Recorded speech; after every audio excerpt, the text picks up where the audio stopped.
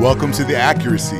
This is your boy Larry Harris Jr., aka Black Bobby. I'm bringing you The Accuracy as a podcast and vlog to bring you facts and fact-based opinions that keep you in the know, very simply. You can check me out all over social media at Larry Harris Jr. or I Am Black Bobby, Bobby's Rebellion. You can also check me out on Patreon, where I have subscribers getting exclusive content. And if you want to check out music, videos, etc., I'm at solo.to/Larry Harris Jr. Enjoy, and here's the podcast.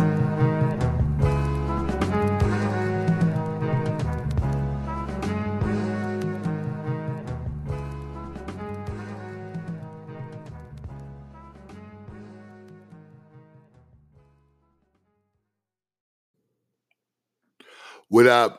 It's your boy Larry Harris Jr., aka Black Bobby, and welcome back to The Accuracy. This episode of The Accuracy, I want to talk about college basketball.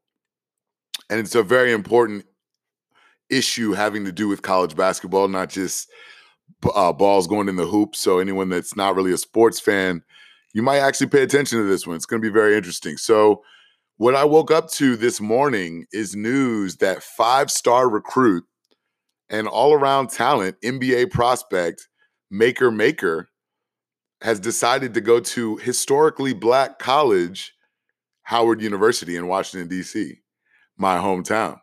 Now, that's very interesting to me, aside from the whole hometown hero that I'm going to be loving, seeing Maker play and all that kind of stuff.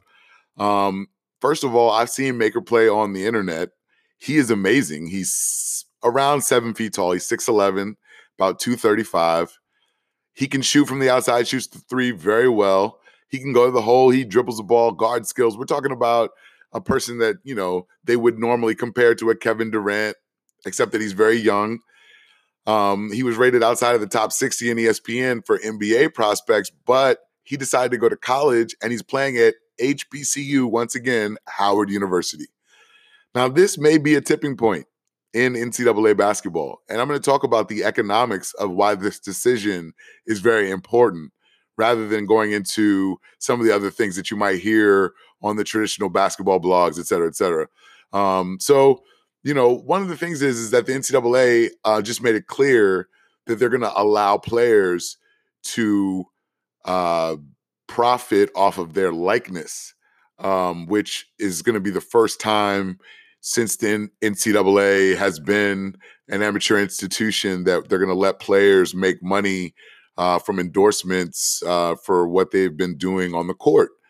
Now, it's very important that that happened, because I don't believe that the Maker decision to go to Howard would have happened without that flag being raised by the NCAA.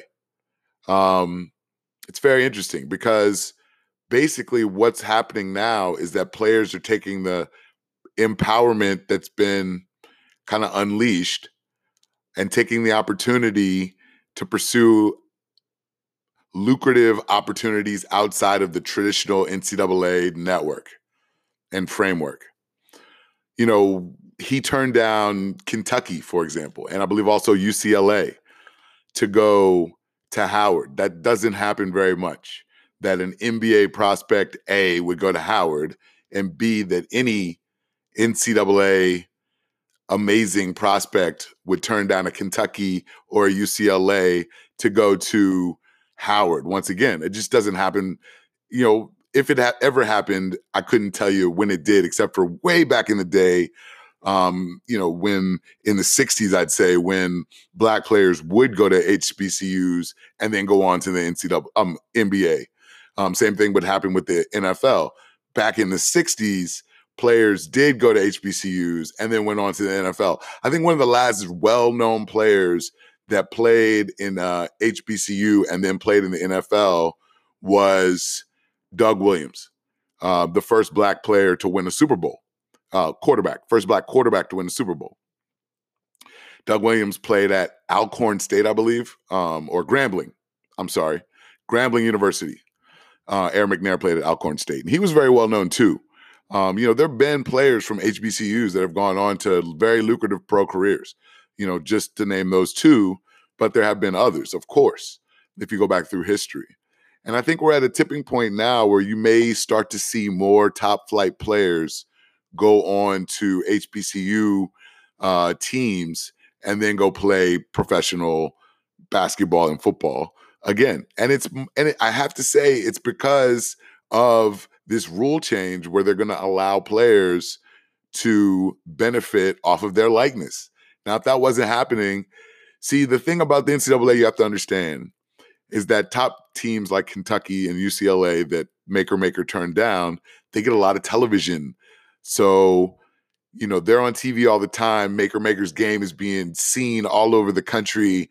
He has an opportunity to make himself a star literally right in front of our eyes, to the point where he's going to get, $100 million contract from like a Nike or something like that when he decides to go to the NBA. Now, his opportunity to do that is less so at an HBCU because they're just not on TV as much. They don't have the multi-million-dollar TV contracts. But now he can go to he's in a very interesting position because he's an international-born player. He actually grew up in Australia. His cousin is Thon Maker. He has a lot of things going for him that help him do this, First of all, he was declared eligible for the NBA, so he could have gone straight to the NBA because he's a year removed from his high school graduation already. Also, being an international player, he probably had some pro experience, I'd say, in Australia. I'm not sure if he played actual professional basketball, but he probably had some pro experience.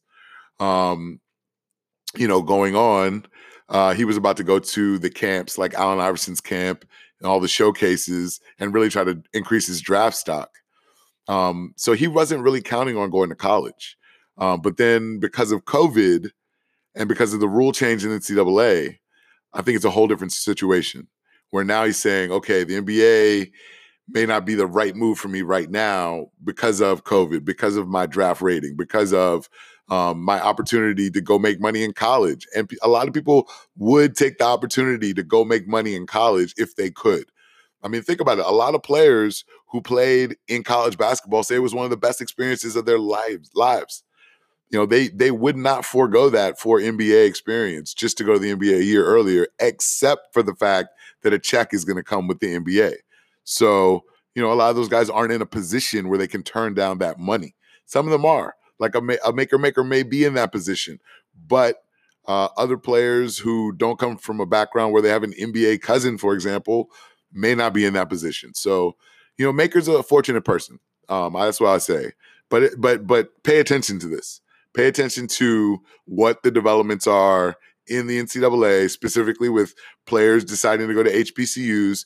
I think HBCUs, which have been struggling financially, really need to put the press on these top flight players to say, look, you can make a check here just as well as you can make it at Kentucky, and also benefit at HBCU. It'd be a real positive change, I think, in the United States if we could financially rescue HBCUs through a combination of things. But if one of them was finally the NCAA ponying up and allowing players to, leverage their power and star ability or star status to benefit a university that doesn't typically get that kind of benefit. So anyway, it's very interesting. I'm very happy that Makur Maker decided to go to Howard. I'm gonna go try to check out a game. Maybe I'll go to DC. You might catch me in DC at Howard Homecoming. You know what I'm saying? Anyway, this is your boy Larry Harris Jr., aka Black Bobby, telling y'all Makur Maker is going to a HBCU, Howard University, Washington, DC. Big changes in the NCAA, baby. Catch you next time. Peace.